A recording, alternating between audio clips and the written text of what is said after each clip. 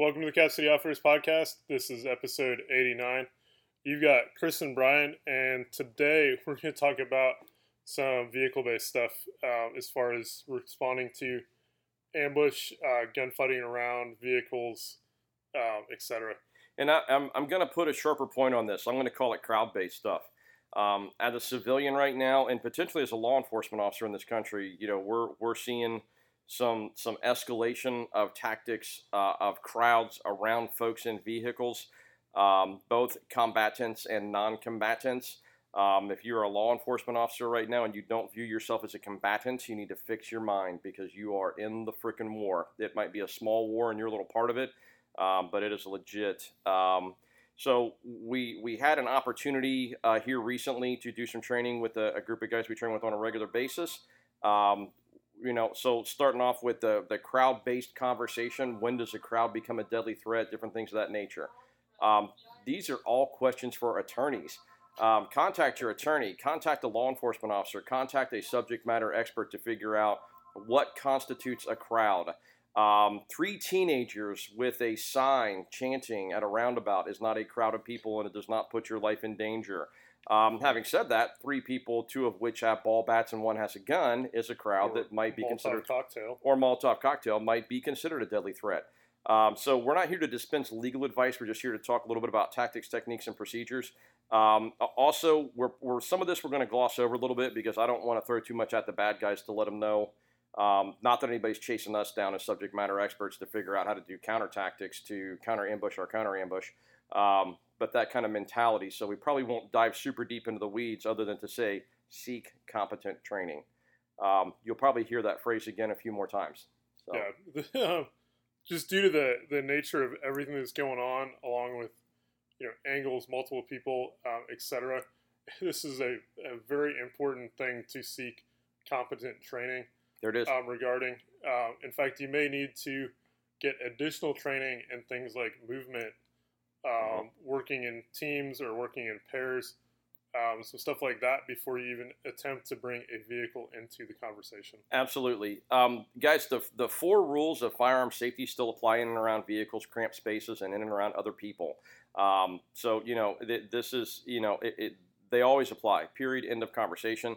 When you start getting into a vehicle and start worrying about drawing a gun and how do you get a gun out, especially if you carry appendix, how do you do things without muzzling yourself, etc. When you're getting in and out of a vehicle as well, there may be folks immediately adjacent to your vehicle that aren't bad guys, and you can't point guns at them, even on accident, even in extremis. So these are all things you want to avoid at all costs, which is why it comes back around to seek competent training for folks that can show you how to do these things safely, and then build on that foundation. Places you can go to learn to do these things safely. Centrifuge. Yeah. Will Petty, right now, some guys, this centrifuge training is they actually have contracts with the federal government. They're teaching FBI vehicle CQB tactics. They're teaching the Canadian Royal Mounted Police vehicle tactics. They're teaching a number of large state agencies, law enforcement agencies around the country these techniques. They're also teaching a number of large police departments as well these techniques. These are the guys right now that are probably at the top of the game, and the tactics come out of some local trainers as well. So there are some good folks here in Central Ohio that have a very similar pedigree in what they teach. So be aware that there are some places here locally where you can get this training. Sierra Training Group is doing VCQB stuff that's based off of centrifuges, stuff that they're currently put out, and it's all data-based information. Not a substitute for training, but going online and reading up on AAR type reviews from the classes, specifically a class they did up at Alliance here in the last year or two. And then also watching some of the videos where they talk about shooting positions. They talk about, in and out of vehicles, all these different things, what the techniques are. Avail yourself of an opportunity to learn through some of those environments as well. Again, not a substitute for competent training, competent trainer, but definitely, you can review some of this stuff elsewhere and at least get somewhat of a grounding in it until you can get in that class. So first things first. Throwing out there too. Yeah. 88 Tactical Yes. If you can get into one of their VCQB Yeah. classes, also highly regarded. Yeah. I didn't know the only reason I didn't bring up is I don't know if they're doing anything non-LE right now. Okay. I know that they're hammered. So so absolutely. I mean, not to. I hope this doesn't open any wounds or anything like that. But Will Petty came out of 88 Tactical. So I mean, these are some guys that are extremely competent dudes. And that's where Will left 88 to go start Centrifuge and do his own thing. So again, the pedigree's there, the background's there. That's why I use that term specifically. But I don't know if they're teaching open enrollment classes or not. If you're a law enforcement officer, avail yourself of it. Yeah, if you get a badge, you've probably got more options on where you can go take classes. Absolutely. And also understand too that much probably as a source of pride for Centrifuge and the guys at 88, but also I'm sure a lot of chagrin too is that most of what's being taught out there is being taught off their shoulders. Because they're the ones who put the data together. They're the ones who looked at gunfights. They're the ones who did the studies. They're the ones who put the numbers together. This is all very, very, very fact-based, experiential-based tactics, techniques, and procedures that they put together based on what happens in stateside vehicle-surrounded gunfights. So let's kind of kick off a little bit about crowds.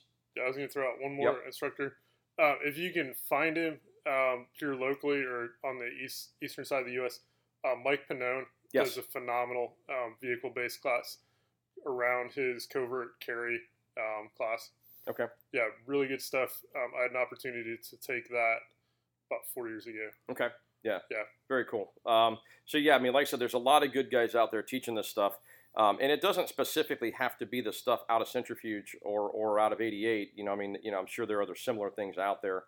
But just getting the practice around the vehicle is a critical set of skills, and then the details from there you definitely can sharpen that as you go. So in a vehicle, especially as a civilian, if you are presented with a large crowd that you perceive to be a threat to life and limb, and you believe that a reasonable and prudent person would agree with you. You're in a vehicle. I'm not going to say you're in a weapon, even though most vehicles are 4,000 to 6,000 pound weapons. You're in a mode of transportation that will egress you from that situation. Avail yourself of that opportunity. If you get out of a functioning vehicle to engage somebody in violence, you will almost certainly be viewed as the bad guy. I'll say that one more time. If you egress a functioning vehicle and engage someone in violence, you will almost certainly be viewed as the bad guy. If you have a functioning vehicle, there's a crowd of people, ne'er-do-wells, and you are scared, you are in fear of your life, drive through that crowd. Don't accelerate necessarily unless it's called for. When might it be called for? Someone points a gun at you. I'm going to push on the gas pedal. I'm not terribly concerned with who's in front of me. The biggest danger we have as civilians nowadays is that the folks perpetrating this manner of stupidity have figured out that if they mix in peaceful protesters with violent assholes, that we have to now as good guys kind of disseminate and figure out which one's which. Is it a peaceful protester standing in front of my car while some violent asshole points a gun at my kid through the side window? At that point, it's a collaborative effort. Yeah. At that point, it's a collaborative effort. Sorry for the peaceful protester. It's time to get out of Dodge. And yes, I am going to accelerate. If I can just continue moving through that crowd with the vehicle, I don't want to run somebody over. That's not what I'm looking for. I'm not looking to put violence onto somebody that doesn't deserve it. But when it's if I can get out of Dodge, I'm getting out of Dodge. If I'm presented with a threat while I'm trying to get out of Dodge, I'm going to do it with alacrity. I'm going to speed up. I'm going to accelerate. And if somebody's in my way, well, hopefully you've, made yourself right with whatever God you pray to, and you can deal with that situation. The vehicle CQB tactics end of things could begin in that situation because you could find yourself in a situation where the roadway's been physically blocked and you're stuck. You could find yourself with a disabled vehicle and you're stuck. You could find yourself with a vehicle that's been lit on fire and you're stuck and it's not drivable. At that point, it might be time to get out of the vehicle, but the fight starts probably from inside the vehicle. And that's where the vehicle CQB end of things begins, is where are you at exactly when it starts. Yeah, the big takeaway with all this for me with Pannone was that if you can drive, you should be driving. Yes. That is what your vehicle is good for. After that, it is just a piece of terrain. Yep. That piece of terrain is either to your advantage or to your disadvantage. Yes. Use it if it is advantageous to you. Otherwise, go find better terrain. That's it. And as a military member outside the U.S., the vehicle is certainly the X when the ambush kicks off. And you're often presented with differential threats than you will be stateside here in the U.S. for now, anyway. We don't have Antifa guys running RPKs, PKMs, RPGs, or other explosive devices as well. Generally, we're not seeing that yet. Yet, and I'll say that one more time: we're not seeing that yet. So understand that the military mentality of it's an armored vehicle, get behind it and seek cover, or the military mentality of it's not an armored vehicle, get the hell away from it and find cover elsewhere, may or may not be applicable depending on what you're being engaged with and from where. And hopefully you'll be able to tell what you're being engaged with and from where. So again, most of what we're talking about stateside, it's that application of a civilian non-up armored vehicle. The encounter is with bad guys who are possibly using rifles, but likely not full auto or belt-fed machine guns, cruiser type weapons. And it's probably not quite as organized as an L-shaped ambush would be, that's set off by a VBIED or some type of directional IED or something like that that's pre-placed. This is a little more a target of opportunity kind of thing that pops up for these folks. Don't have no illusion though. They've definitely planned it, and they've got a plan in mind when it begins. So back to the vehicle being terrain. Can you shoot out of the vehicle? Yes, you can shoot out of the vehicle. Can you shoot through glass? You can shoot through glass. Yes.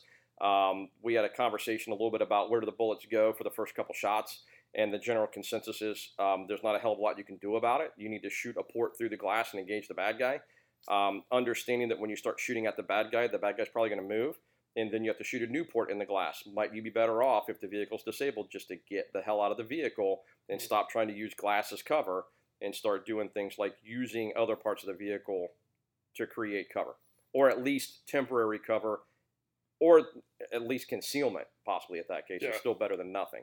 So, guys, before we even, and I don't know how far down the rabbit hole we want to go about what you use as cover on the vehicle or what we want to give away or whatever from there, but getting in and out of the vehicle is in and of itself probably the single biggest reason you need to seek competent training. There are conversations around, and you'll learn in the class, whatever that instructor teaches about, do you draw your gun, then get out of the car?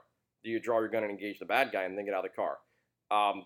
Context is always going to matter. The situation is going to dictate whether or not you're shooting from inside the car or whether you're getting out of the car and moving to a separate part of the car that affords you better terrain. One of the guys that we were shooting with basically has done some testing on the clock, and he's talking about engaging if it's a front contact situation, as it will be a lot of times for you law enforcement guys. You've pulled somebody over and they've decided that they're going to fight rather than run.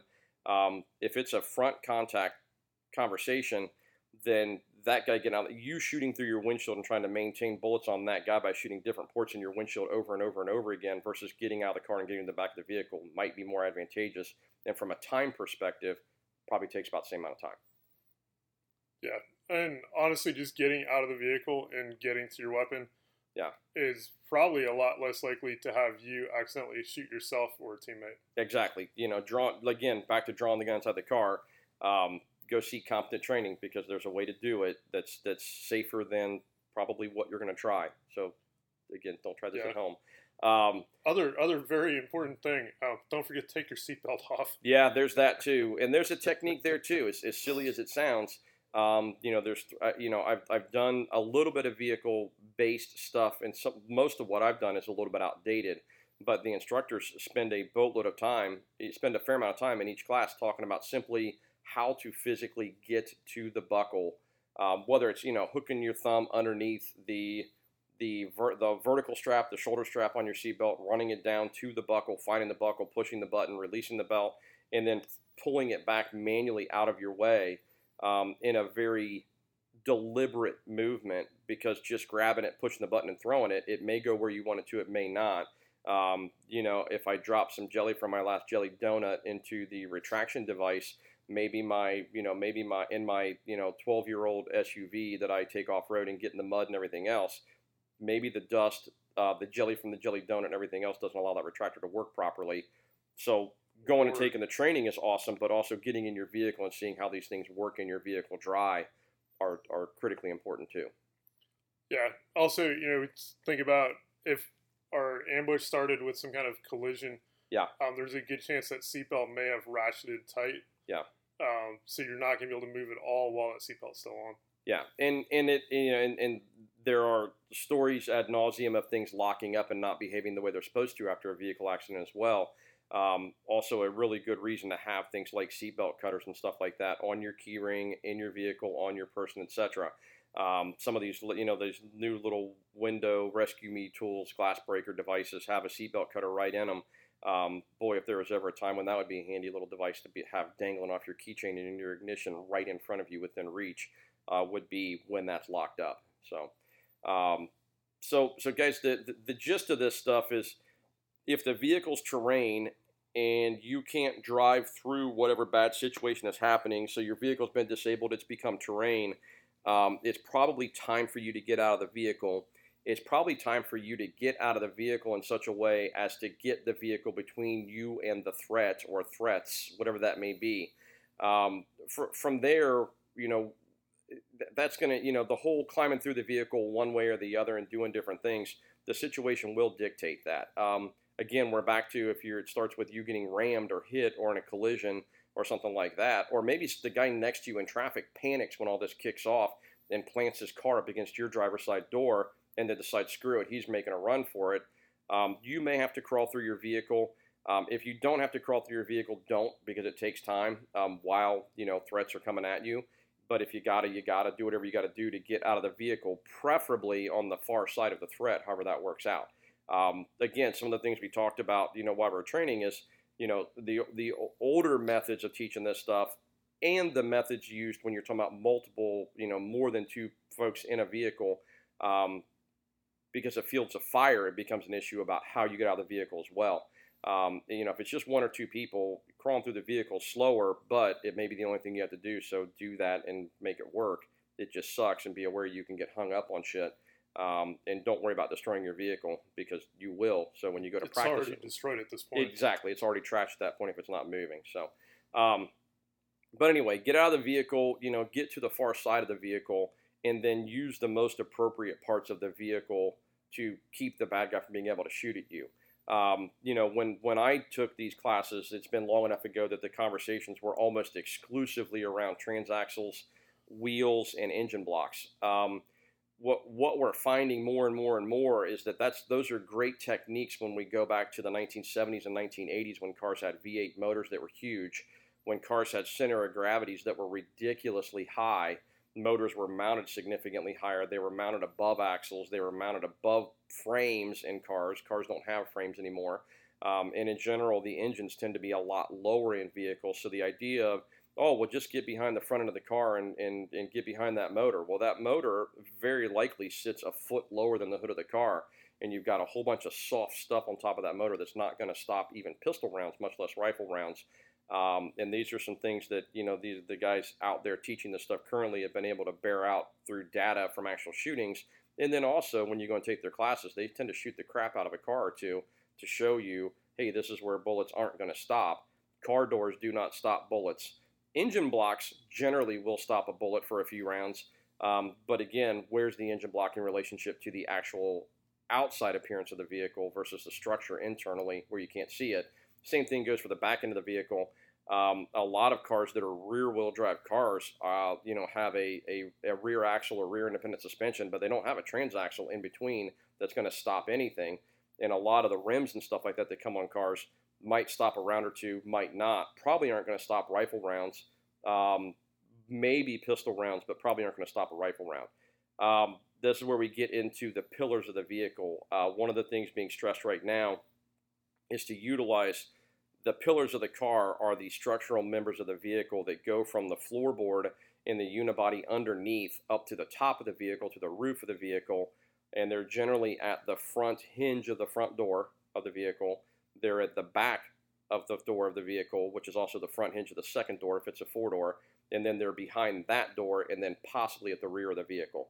So what we're teaching nowadays, or what people are being told to teach nowadays, the data basically shows that the steel used in those pillars is dramatically more likely to stop all manner of common bad guy bullets. Yeah. Whether it's rifle, whether it's an AR-223 round, whether it's a shotgun slug, believe it or not, double-aught buck for sure, and all kind of pistol rounds. So if you can get that pillar between you and the bad guy, or multiple pillars between you and the bad guy, I think they use the terminology stacking pillars. So that was some of the stuff we were working on, was getting out of the vehicle and aligning with certain parts of the vehicle to get those between us and the bad guy. Again, there's a lot of detail here that, the science of it and the technique of it can be discussed, but using the pillars also probably pushes a more important aspect of all this. When we were hunkering down behind tires and hunkering down behind wheels and hunkering down behind engine blocks, we didn't get good situational awareness. And so staying vertical, staying on your feet, or staying in a squatted position where you're up and you can move around and be mobile and keep an eye on the threat while utilizing pillars for protection gives you a lot better situational awareness, which I think is probably one of the big things helping with survivability, not just stopping bullets, but seeing where the bad guy is rather than hiding behind the transaxle or the engine and having the guy sneak around the side of the car and shoot you. Yeah, at that point, the terrain is no longer to your advantage. Exactly, yeah. I mean, if you grab a piece of cover and just decide to hug it and make love to it, and stay there for a while and not see what's going on, that's a horrible idea, whether you're in a building or whether you're outside around a vehicle or whatever. So a quick note, that's something we probably should have stated earlier. Brian mentioned the idea that vehicle is terrain. Step outside of your grocery store. Step outside of any place you go on a regular basis. Step outside of a school. Step outside of any building. Step outside of your home if you have children who are of driving age, and look around you. The one thing that you will find that's just about everywhere are cars. So, Brian mentioning that they're terrain, that is a very intentional description of what a vehicle is, because they are truly everywhere. So it doesn't necessarily have to be your vehicle that you're fighting around. It could be whatever vehicle is nearby if something happens to pop off, even if it's not a crowd-based situation. Somebody decides to try and mug you as you're walking down High Street in the short north, and there's vehicles parked all on the side of the road, and you decide that it's time to fight. Those vehicles are maybe applicable terrain for you to use in that fight. So bear that in mind in that environment too. It doesn't just have to be, oh crap, my car's been disabled somehow and now I have to get out of it. It could be literally almost anywhere you would go in the U.S. for certain, Yeah. but around the world. So. To actually pull from a good movie example, for those of you that have seen the movie Heat from, I think it's 1993, if you haven't, go watch it, particularly the downtown LA gunfight scene, which is honestly one of, I think, the top 5 most realistic gunfights in a movie. Still, Even though the movie's almost 30 years old now. Yeah. But if you'll notice there, the bad guys are continually bounding, from one piece of terrain to another. Yeah. In this case, they're mostly using parked cars or abandoned cars. Yeah. Or not. As their terrain. Being able to recognize and to read that terrain in the real world, would be very much to your advantage, especially if you're up against multiple adversaries. Yeah. If you haven't thought about a vehicle in terms of being at least concealment, likely temporary cover, possibly cover, understand that it might be, and it's a great asset if there's nothing else around. If there are other things around that don't allow you to go proned out, that don't force you to go proned out, but still act as cover. One of the things we see a lot in common urban areas are things like planters and things of that nature that were actually put in place to keep vehicles from having access to places, where populated places. Those same structures are great cover, but they also kill your mobility, and so just be aware of the difference in those things. Maybe the idea of reading that terrain vehicle to vehicle is a lot better asset to you, especially if you're trying to egress the situation. You might have a lot more options of which car to run to next. Yeah. to stay behind cover or stay protected temporarily. So yeah, even if you can't, if you can't stomach the idea of calling a vehicle cover, call it protection. Use whatever word you want. It is at the moment better than being in the open. Exactly. Yeah. And it's still protection, even if it only works 97% of the time. Sounds like you're talking about masks or condoms, either way. So cool.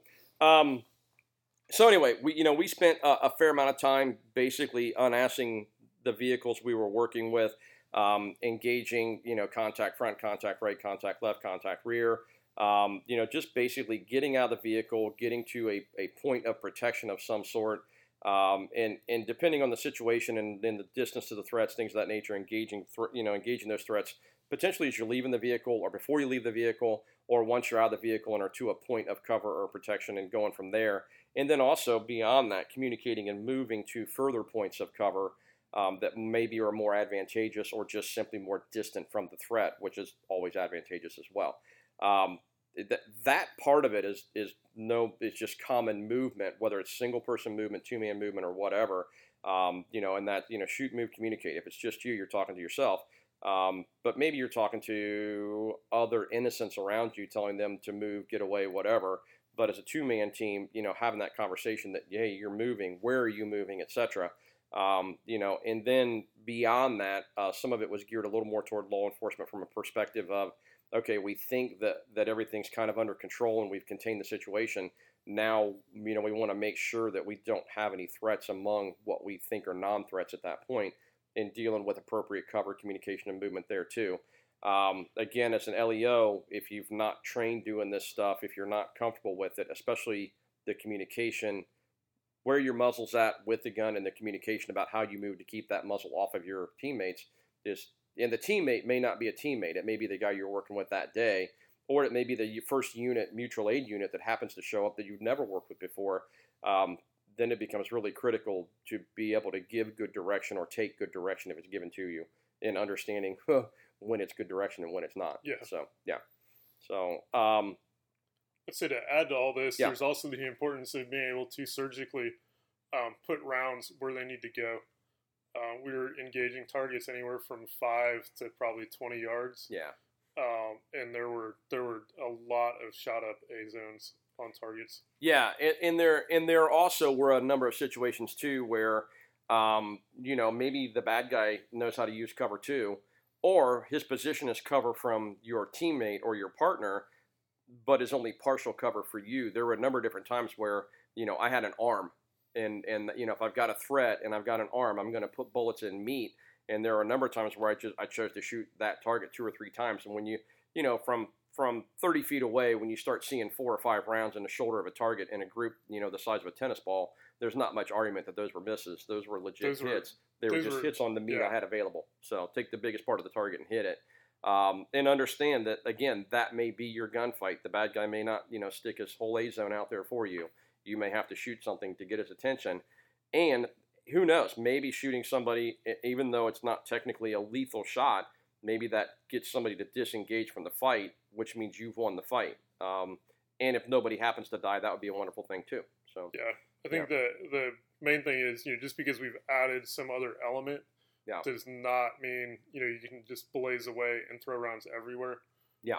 If anything, the need for surgical, call it rapid precision shooting, is increased. It has increased. Yeah.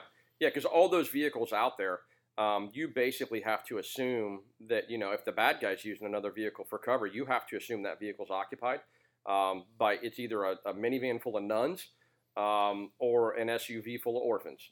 Take your pick, and you don't want to put bullets in either one, unless they're, that picture with all the nuns holding the ARs or something. I don't know. Merc nuns, whatever. So yeah, definitely it becomes important to be able to place those rounds and understand, what appropriate backstops may be.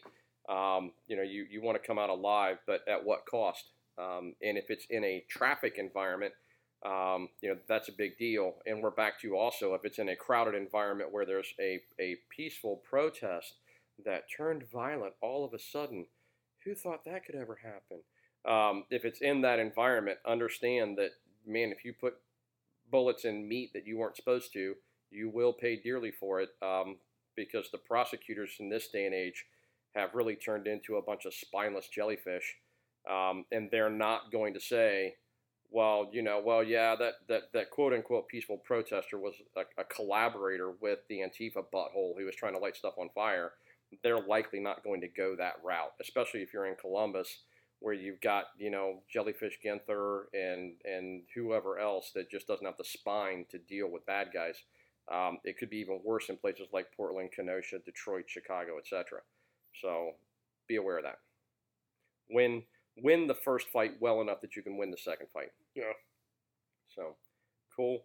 How much further down the rabbit hole? I think that kind of covers what we did. Yeah.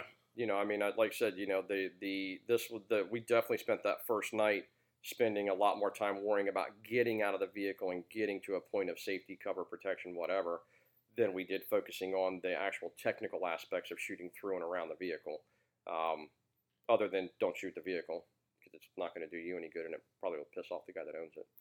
So, yeah, when you're training. Yeah. So, yeah. Like we said, if this is something that interests you, please do seek competent training. Yep. Centrifuge training with Will Petty, 88 Tactical, especially if you got elite credentials. I think one or both those guys teach on occasion up at Alliance Police. True. Training. True. A quick note of congratulations to Joe Wire for being the Ohio Tactical Training Officer of the Year. Joe's the guy that runs Alliance Police Training. Sierra Training Group here in Central Ohio does vehicle-based stuff from time to time. Some other excellent pistol and rifle training opportunities there. Mike Pannone and CTT Solutions, especially if he's in the eastern part of the United States. Highly regarded, doing stuff with him. And on that note, we repost articles, links, and such from all of those individuals or organizations on our social media. You can find us on Facebook and Instagram. Just search for Cap City Outfitters. We also do an email newsletter once a week where we talk about things like this. You can sign up for that on our website, capcityoutfitters.com, or send us an email to info@capcityoutfitters.com, and we will happily add you to the newsletter. And then lastly, please come and visit us at the store. We're in Hilliard, Ohio, 4465 Cemetery Road. We're right in front of Aldi's next to Louis Fusion Drill. Please note that we are running COVID-related hours. We are 10 to 5 Tuesday through Saturday, and we are limiting it to 4 people in the store so that everyone can properly social distance to keep our tyrannical dictator of a governor happy. Yeah. Hope to see you all soon. Thanks, guys. Appreciate it.